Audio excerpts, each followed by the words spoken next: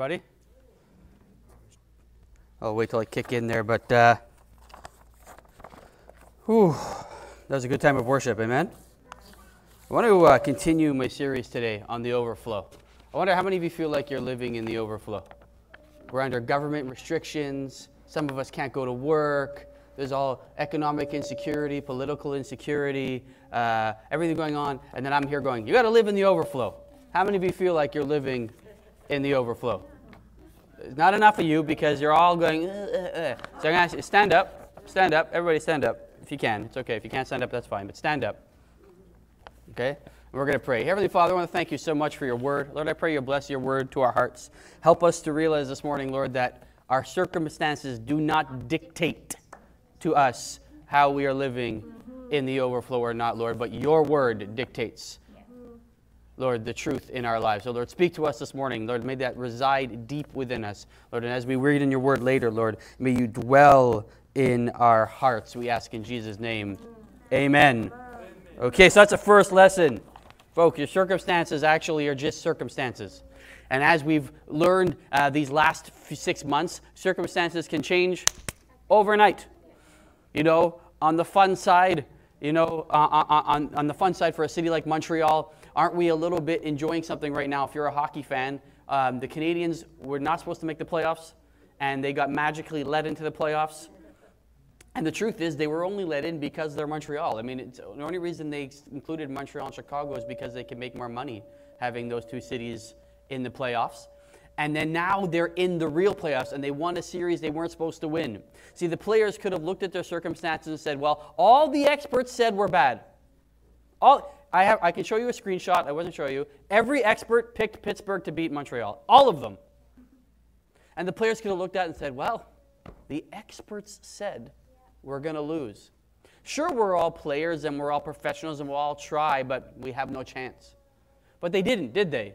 They went out there because the game is played on the ice, as they say, and in life as well, life isn't played in thoughts and ideas and on the news shows or whatever you're involved with. Life is played in real life.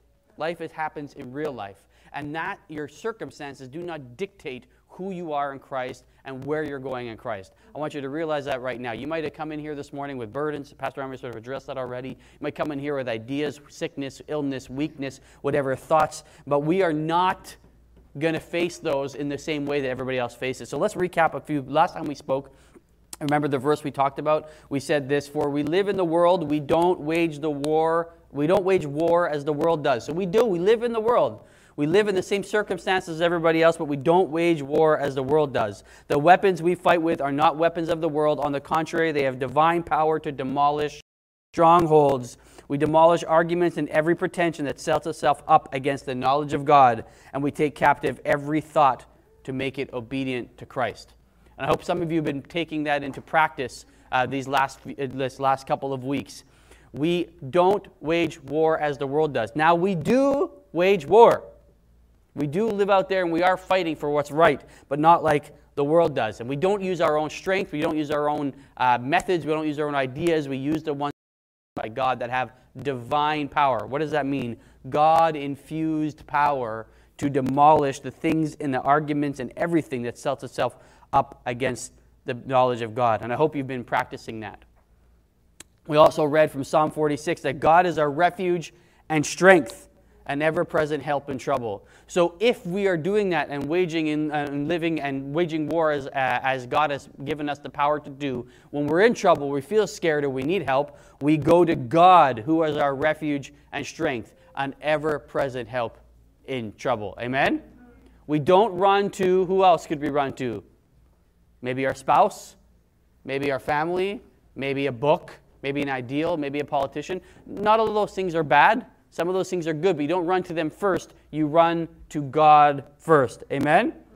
I can tell you this. Val and I now, especially during COVID, have dealt with a lot of people in crisis in the last 6 months, however long it's been, 5-6 months. And very often, when you're talking to people or counseling people, one of the things you realize is that they are running to the wrong place for help, and that's why things get worse. Right? Now, some things are obvious. Some people run to the bottle, right? That's obvious. I think a lot of us can say, yeah, it's probably not a good idea. Or they run to pills or they run to whatever. Okay, it's probably not a good idea. Those things are obvious to us. But sometimes it's worse, guys or girls. Your 3 or 4 friends that you've grown up with and they're toxic. It's not good to go to them either and tell them your problems. Yesterday during the prayer meeting, Pastor Omri said he was reading through Job. Okay, and I encourage you to read through Job. One of Job's biggest problems is that his 3 friends who were trying to help him were all idiots. Job finally figures out at the end that they're idiots. But for a while he lets them talk. And they've all got their ideas of why Job is suffering. They've all got their ideas of why Job's going through trouble. And they're all wrong. Even the guy that says, well, you offended God. Which seems, at first Job was like, yeah, you're probably right. The young man, the cocky young man, right? He comes and says, I know why this is happening. It's because you're doing bad and God is punishing you. And Christians sometimes, we get like that with each other, right? What are you doing wrong? Hey, what are you doing wrong? God is maybe punishing you. Don't get involved in that. Don't get messed up in that. Run to God first. Then you can involve other people. But when you put God first and you put God's context and understanding first, you have a lot better chance of coming out on top. Amen? Okay.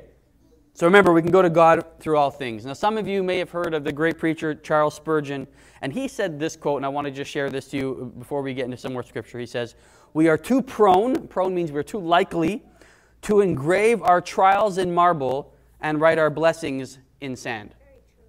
Okay, so I'm going to say it one more time, and then I'm going to explain it a little bit. He says, we're too prone to engrave our trials in marble and write our blessings in sand. And so what he means by that is something's happened to you in the past. You've been hurt by somebody. Let's say somebody hurt you in a relationship, or somebody hurt you at work, and you take a chisel and a hammer and you put that in marble in your life, and you're like hurt, pain, regret, jealousy, and you hold on to it. And you'll be in your 50s and going, oh, when I was 21, such and such. And people are going, wasn't that 30 years ago? Yeah, but it's in marble. But in those 30 years since, God has done so much good in your life, but you've written those in sand. And you get the idea, right? You ever been on a beach? If you write something in sand, it's only a matter of time until the wind blows the sand over or the water comes and it's gone. And we tend to forget the good things that God is doing in our life and only remember the things that bring us pain. Well, why is that? Actually, psychologically and physiologically, there's reasons for that. Pain is actually also part of what gave us to tell us to stop doing things. Did you know that? Yeah. Did you know that? Yeah. Once upon a time, a bunch of people would do a bunch of crazy things and they'd see someone die from it and then go, okay, don't do that again. They would learn a lesson. In the same way that babies that are learning to walk right now, they will stub their toe and go, oh, that hurt. I'm going to try and avoid that. Right? Because if they didn't have that, as C.S. Lewis called it, I've said this before recently, that pain is God's megaphone to the world. Pain is not always bad, but what happens is we have to realize that we don't immortalize pain. Don't enthrone or enshrine your pain. Okay? Many of us are going through tough times right now during the COVID, or even we've gone through tough times in the past, and you make those things almost an idol in your life. And in fact, they come to define who you are. Oh, that's so-and-so. They've been through so much. That's so-and-so. They went through that. They went through this. It's a dangerous place to be because when you're constantly living from a source of pain and a source of anger, as Star Wars told us, okay, anger leads to suffering. Okay, and suffering leads to death. Okay, it's true. When you're constantly living from a source of pain and anger, you become someone who doesn't see the life that's out there, the life of God that's offered to you. Now, there's the one end, being stuck in pain, and there's another end to it. Did you know that? Now, I don't know who this person is, but his name is Davis, so he must be amazing. This guy, Brett Davis, was preaching. I heard about this, and he said something. He was talking about the transfiguration. Okay, now just to recap for those of you who don't know, the transfiguration is when Jesus was transfigured, they saw the glory of God fall upon Jesus, his disciples saw that, and they saw Moses and Elijah standing next to him on a mountain, and they were like amazed at what was happening. The disciples saw this. It's called the transfiguration. You can Google it later. Okay, and it was an amazing moment. And the disciples, when it happened, the followers were like, oh, this is amazing. Let's build a temple right here. Let's build a shrine right here to remember. This will always be the spot where we saw the glory fall upon Jesus, and we saw Moses and Elijah. And Jesus is like, no, you don't get it. Now, Christians, hello, especially Pentecostals, us Pentecostals and charismatic brothers and sisters, we get caught up in chasing mountaintop experiences. Okay? We remember the time that God moved and something amazing happened, or we saw something, or we heard something. And those are all good things. But then it becomes finding the next one. Now listen, I'm 42 years old. I've been going to 40 Pentecostal services. I know when I'm always chasing the next life-changing experience, perhaps none of the ones we experience actually changed our lives. Huh? And my friends, I'm going to tell you, I hope you know that I truly do deeply love you. And I'm only speaking to our church now, but maybe to the wider church. I've been Pentecostal my whole life, and that's what's wrong with our churches right now. Because instead of being changed into the image of Christ, we're just looking for the next high. And like I've said before, I've preached this before, we become like spiritual junkies. And that is why the rest of the church can look at the Pentecostal charismatic church sometime and go, what are you guys doing? Why are you always trying to make something happen, trying to manufacture something? And then we're saying, which are you talking about living in the overflow? Isn't that part of living in the overflow? No, because living in the overflow means you're always in it. Not trying to chase some sort of mountaintop experience. The danger in chasing that momentous feeling, that ultra feeling. Now, I want you to listen to this. This is something I came up with. I did this for an original thought, but I want you to think about this. That you need to learn to find God, to live in the overflow. You need to learn how to find God living in the meaningful mundane. Okay, one more time. You need to live in the overflow. You need to learn how to find God in the meaningful mundane. Because most of us live normal lives. How many of you have to go to work tomorrow? Right? How many of you have kids to take care of? Right? How many of you have bills to pay? If you don't put up your hand, I want to be your friend. Okay? How many of you have concerns about the direction of the country or the direction of the world? Put up your hand. It's okay to be honest. Right? That's the mundane, the norm. We're all living normal lives. And sometimes preachers and teachers are trying to tell you, live up here in the sky and whatever. Now, some people are stuck in their pain and never getting out of that. And other people are just so up there in the sky that they're no good, they're no use. We have to learn how to live in the meaningful mundane and find the life of the overflow in that. That even though sometimes you got to stop and sit down at a computer and pay all your bills, it doesn't mean God's not moving. Just because sometimes you got to sit down and have a discussion with your kid about their schoolwork or have a discussion with your wife about whether you should redo the asphalt or not in the driveway, doesn't mean you're not spiritual. It doesn't mean you're not living in the overflow. You're human. And you're living in the meaningful mundane. We're going to learn how to do that. So the main verse we've been going through, I think Jeremiah, you have it, Romans 15:13, may the God of hope fill you with all joy and peace as you trust in Him, so that you may overflow with hope by the power of the Holy Spirit. This is what we've been talking about for a long time. So may the God of hope, so hope is the main thing, and how much joy is Paul wanting us to be filled with? How much? How much joy and peace? All joy and peace. Now joy, you've heard it said here before, but a reminder for everybody, let's define joy. Joy is not happiness. Happiness was me on, was it Friday night, when the Canadians scored to win that game against Pittsburgh. And I was running around my basement high-fiving my son and going, ah! I was happy. I wasn't joyful, because that's not what joy is. Joy is a deep, abiding, deep down inside me contentment with life and the way things are, and knowing that even if things are bad, even if I am in pain or whether I'm on the mountaintop, God is in control and I can be content. Joy. Okay? And peace, as Jesus said, He doesn't give us peace like the world gives. See, the world gives peace by signing contracts. Okay, this country and that country, we're not going to go to war with each other. Let's sign a piece of paper, and now we agree. But that piece of paper can always be ripped up at a later date, as the world is showing us more and more, right? Peace that the Word gives us, in the same sense as the joy, is a deep, abiding sense of peace that no matter what's going on, God is in control, and I'll be all right. As we trust in him so that you may overflow with hope. Okay, so we're going to overflow. What does overflowing mean? Remind ourselves, when something overflows, when a cup overflows, when a bucket overflows, what happens? Whatever is in there goes all over the place. So that means we're to give it away. We're to go all over the place and let it go wherever it goes. You can't control an overflow. You ever tried to do that? Listen, at our house, sometimes you're at the sink and something starts to overflow, and then instead of turning off the tap, you start trying to control. How many of you have done this? Come on. You start trying to control the flow. And your mind forgets that all you have to do is go like the beer, like, and you're trying with your hands and getting whatever. You can't do it. You can't control God's overflow. It goes where it may. And another good thing is the overflow, when it overflows a bucket, let's say you've got something in there, it starts, fresh water is going in there. Whatever's in there starts coming out. And any sediments, any dirt, any rocks that are in there eventually finds its way out. It cleans out whatever vessel it's cleaning, and then it overflows. The same source water that is finishing out. So it pushes out the bad, and it means it's going all over the place. Now our problem is that we can get distracted. I talked about the mundane. But we can get distracted by things in our lives. I've talked about learning to live in the meaningful mundane with the power and overflow of God, but you can get distracted.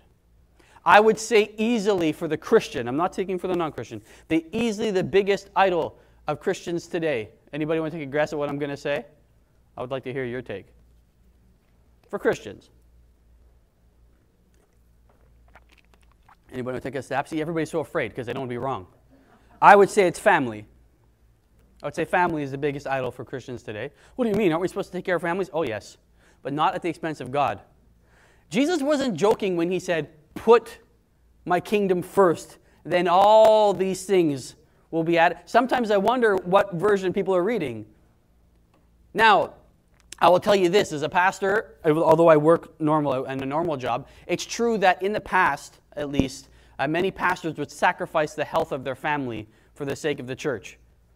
This is true. This would happen a lot. Not so much anymore, and I don't believe that's right at all. But what I mean is, today it seems that many Christians will make a decision that benefits their family before a decision that benefits the work of God. If that hurts somebody's feelings, I'm sorry, but like I said, 42 years, the proof is in the pudding. The proof of the pudding is in the eating, as they say. I see it all the time. Okay? What else? Work. Right? Your work sometimes can be something that gets in the way. Other pursuits. Everybody's heard famous stories of, someone starts a hobby or buys a cottage or whatever, and all of a sudden they're not at church anymore because whatever hobby they're doing is on Sunday mornings, or whatever cottage they have needs to be taken care of, and so on and so forth. And so someone who is deeply ingrained in the church is no longer around anymore because some pursuit, some other thing in life takes it over. And I would say the other creeping evil in the world today is a Christian obsession with politics. And I'm going to say something, may mean nothing to any of you, but I want this to be recorded for all time, that there is a growing cult inside of North American Christianity called Q. I don't even know if you know about it. You don't know about it? That's fine. But it is the outbirth of this obsession with politics. It's a cult. It's not from God at all. And it claims to know all sorts of things, special knowledge, special ruling, all that. It's just Gnosticism. The Bible tells us there's nothing new under the sun. It's not like we're creating anything new that God hasn't seen before and the earth hasn't seen before. But this growing obsession and cult of politics is a danger to the church. And as a pastor, I genuinely warn you to be very, very careful with your involvement in the things political. Now, you're talking to a political science major. That's what I did in school. Okay, so it's not like I don't know what I'm talking about. But I warn you as a pastor, I'm not saying be ignorant, but be very, very careful how deep you get. And as I read a fantastic tweet, and I wish I could give credit to the person who said it, but I can't remember who it was or find it. But I want to say something, and I mean this sincerely. Spreading conspiracy theories is bearing false witness. I'll say it more succinctly. Spreading conspiracy theories is lying, and lying is a sin. Okay? And this has become a problem in the church today, especially during this COVID time. Folks, there's a maturity that we need to get to. So this is where I'm getting to now. This Esau McCaulley, he's a doctorate in theology. He is the assistant professor of New Testament in Wheaton College, and this is what he said. Any religion that needs a politician to protect itself is not Christianity. If death couldn't hold Jesus down, we'll be fine. Want to say that one more time? Any religion that needs politicians to protect it is not Christianity. If death couldn't hold Jesus down, we'll be fine. Amen? Folks, it's very ignorant of us to act like what's happening here is anything near to persecution or what Christians are facing. Christians in China right now are being murdered for being Christian. Even Muslims in China are being murdered right now for being Muslims. And we're being told, wear a mask and six feet away from each other. Ooh. How bad is that? See, I believe this is a mature response to the call of the government. Look around you now. We're doing it. We're following the rules. We open things up to make sure we can be spaced. And because of our obedience and gentleness and listening to the government, we are now able to gather even more people every week. Okay? They didn't come to us and say, don't say the name of Jesus. That's what they do in China. Yeah. You're not allowed to even say his name. And if you say his name, you're not allowed to have a job. You're not allowed to go to the grocery store. That's what they're facing. It's also ignorant of us to keep on thinking of Christianity from a North American point of view. I've said this before. I'm going to say it one more time. The average Christian in the world today is a 22-year-old woman of color somewhere in Africa or Latin America. And they don't go to church conferences, and they don't watch preachers on YouTube, and they don't have much money, and they have no idea what we're talking about over here. They probably think we're crazy for wasting so much time with the things we talk about. That's the average Christian today in the world, not you or me. That's the reality. And it's time for us, and I believe this, to live in the overflow. It's time to get mature and to act like responsible Christians. Maturity is attractive. Ladies, I want to listen to you, younger ladies. I know you, Mary, you're a younger woman, okay?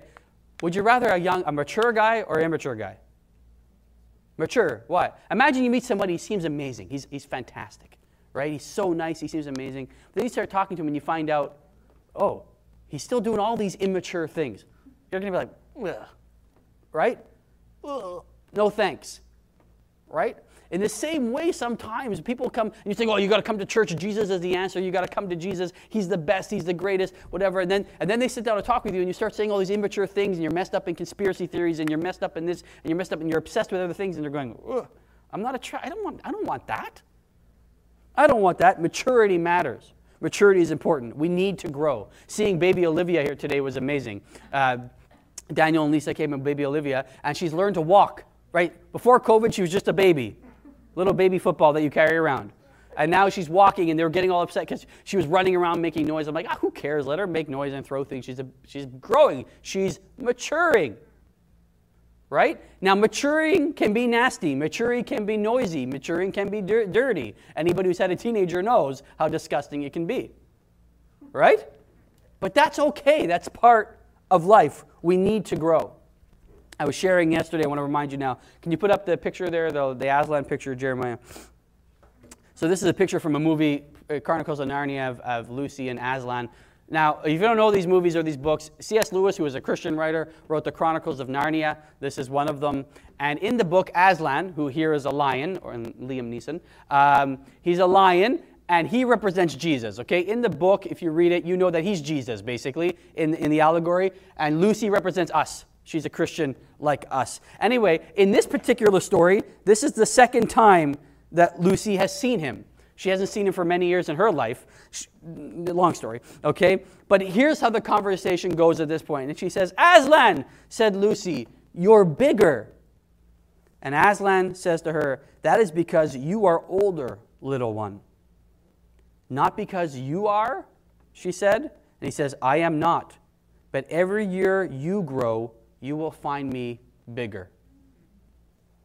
And now it's this picture to tell you, what Aslan is teaching her is not that he's actually grown. It's just that because she's more mature, she can see how much bigger he actually is. And he's telling her, actually, the more you get mature, you'll see how I'm even bigger than what you see now. Amen. And it's the same with Jesus. You see, every time we get to, God can't do that, and God reveals something to us, we go, oh, it's true, he really is great. And his greatness just gets big. There is no limit to his greatness. And we're going to read later, it's immeasurable. And so we can, I don't know if the world can get through that. Somebody recommended an article I read this morning, and they're all like, I don't know if the world can get through this. It always has, okay? It always has. And until Jesus comes back, it always will. And he's bigger and greater than anything going on in the world today. And it's time to act about it like mature people. The famous love chapter in 1 Corinthians 13. Love is patient, love is kind. We all know that part, but near the end, it goes on to talk about maturity. It says this in verses 10 to 12. I think I have it there, Jeremiah, 1 Corinthians 13. Maybe I don't. Yeah. When completeness comes, what is in part disappears. When I was a child, I talked like a child, I thought like a child, I reasoned like a child. When I became a man, I put the ways of childhood behind me. For now we only see a reflection as in a mirror, but then we shall see face to face. Now I know in part, then I shall know fully, even as I am fully known. Amen? I want to just give you a little bit of history lesson too, because you say here, when I see my reflection in the mirror, I just see me the other way around. Mirrors weren't as clear, okay? So Paul, when he says we're looking in a mirror, it wasn't like mirrors today where we can completely see exactly ourselves. It was they were like polished brass and things like that, so it wasn't a perfect image. So that's what he meant. It's like, now we only understand things like almost, we can make out what's happening, but it's not 100%. So sometimes when you're a Christian, it's okay to start somewhere. Everybody's got to start somewhere. And we start with maybe a little bit of understanding. We're not too sure what things mean. We start reading the Bible. We start praying. We don't understand. It's okay. Growth is a part of the Christian life. But it's not okay to stay a baby. In the natural, that would be a problem. Right? Imagine someone, they call it a failure to thrive. That's what they call it in the medical realm, right? And the same way Christians can get that problem, a failure to thrive. And that's what I'm seeing so much of today. Christians throwing hissy fits over things like masks. Okay? I told you, I hate wearing this thing. I don't like it. But I'm doing it because it's the right thing to do. And I'm mature, and I realize if I want to have church with my brothers and sisters, I'm going to do this. Now, if the government came knocking and said, hey, Richard, you can't talk about Jesus anymore, well, you better believe I'd disobey them, just like Peter and John did. But that's not what they're asking us to do. And a mature Christian has to stop and say, you know what? I'm going to do what I need to do to make sure that the church still continues to operate. Right? So, what happens when we become Christian? How do we start maturing? Let's go back to a verse we've been looking at a lot, 2 Corinthians 5:17. Therefore, if anyone is in Christ, the new creation has come, the old has gone, the new is here. God makes us brand new. And so we're able to start over and start learning. And like I said, it can be difficult. It can be noisy. We're going to fall down. We're going to scrape our knee. We're going to break a thing. We're going to whatever. Stuff happens. Maturity isn't always clean. But one of the amazing things is that one, we have the Holy Spirit to help us. And two, we have other Christians around us to help us. Right? So have you been made brand new? It's a question for you to ask yourself this morning. Have you been made brand new? If you haven't been made brand new, then you have a decision to make. You say, I want to follow this Jesus. I'm telling you that living a mature Christian lifestyle is incredibly rewarding. It's incredibly rewarding. It doesn't make you better than other people, but it's a rewarding way of living, and I encourage you to look into it. Let's start a new life today. And so I want to join a prayer that Paul had for the Ephesians. I find our church is a lot like the Ephesians. I think we're like the church in Ephesus. So let's go to Ephesians, the chapter, thank you. That's what I meant. For this reason I kneel before the Father. Paul's praying for them, from whom every family in heaven and on earth derives its name. I pray that out of his glorious riches he may strengthen you with power through his Spirit in your inner being. Okay, I want to stop for a second. You see, the power, remember, we don't fight with weapons that the world has. We have weapons with divine power to demolish strongholds. And those weapons, right, come through the power of his Spirit in our inner being.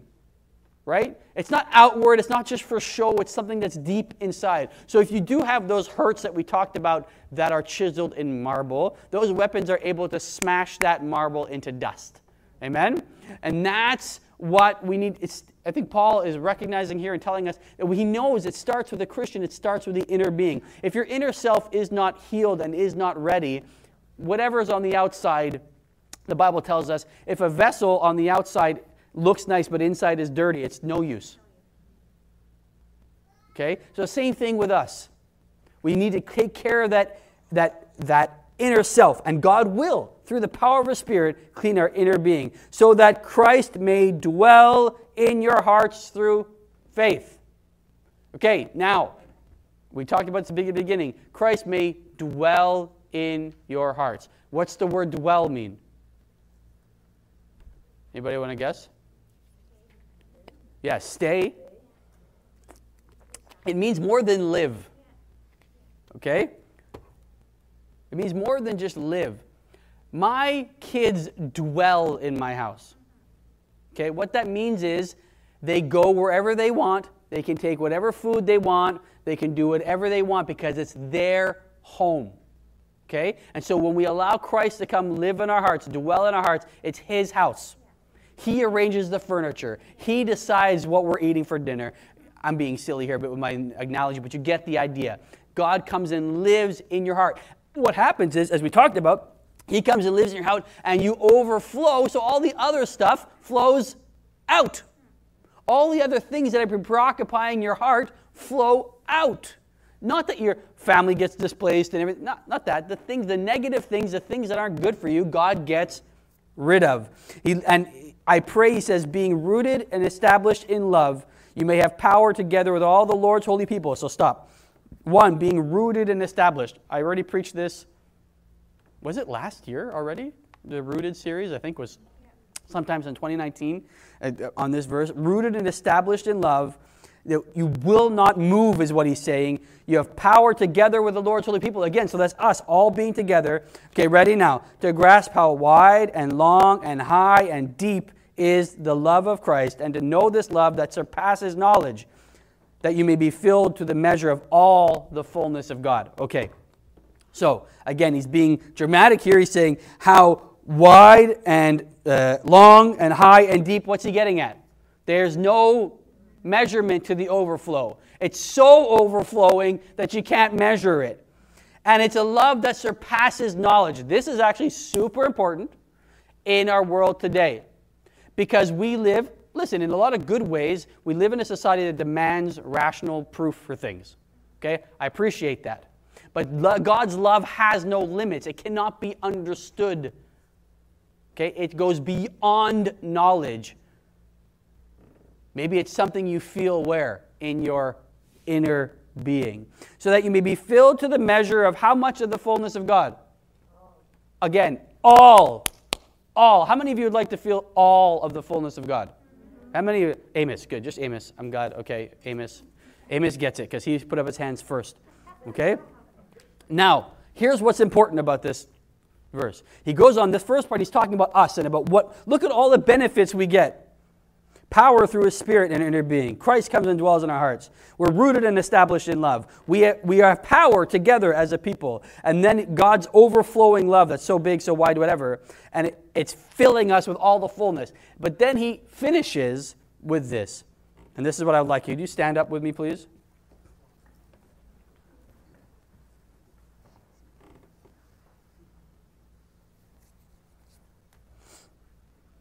We want to mature as Christians. Living in the overflow means we realize that sometimes there's some sediment in our bucket of life. Sometimes there's things we're holding on to that we need to get rid of. So we let God's love and power come and flow into our lives and just overflow and take all those things out. And He's going to root us and establish us and come and dwell in us and give us power through His Spirit and give us love that surpasses knowledge and be filled to all the fullness of God. And so we take that and we're like, benefit. And we stop and we do what Paul does here now. We don't say, now look at me, I'm full of the Spirit and power and I have love that surpasses all knowledge. We don't say that. We say, ready? I want you to read this part. Can you guys, it's very small. Sorry about that. Something happened with the fonts. If you can't read it because it's so small. Those of you who can, read it with me right now, starting at verse 20. Now to him who is able to do immeasurably more than all we ask or imagine, according to his power that is at work within us. To him be the glory in the church and in Christ Jesus throughout all generations, forever and ever. Amen. Amen? That's what you do. You turn, and even in your own private life, whatever, you turn and say that to God. Now to him, again, we're back to immeasurably more than all we can ask or imagine. This verse has been preached about many times by much greater preachers than I. I'm not going to try and summarize here, but just think, you cannot outdo God's love. You cannot do God's goodness. You can't do out God's healing. You can't outdo God's provision. You just can't. You can try, but you can't. According to his power, again, that's a work within us, in our inner being, right? So to him be the glory in the church and in Christ Jesus, as Val and the team sang earlier, through all generations. Amen? You cannot, oh my goodness, you cannot, and some of you are sitting here today and you've got family members maybe who are following Christ, you've got children who aren't following Christ. You can't, your family can't run from the blessing that's on your life. They can't. They try. My own family members do it. It almost gets comical. Right? Because God says, here's a promise. And it's like I could reject it and say, no, God, I don't want you to save my family. But I don't say that. I say, yeah, Lord, let it be. Let's do that. And then God's like, okay. And you know, when you're singing before, how many of you like that song, The Blessing? You know when it goes, I got to read it. I don't want to get it wrong. Is it here?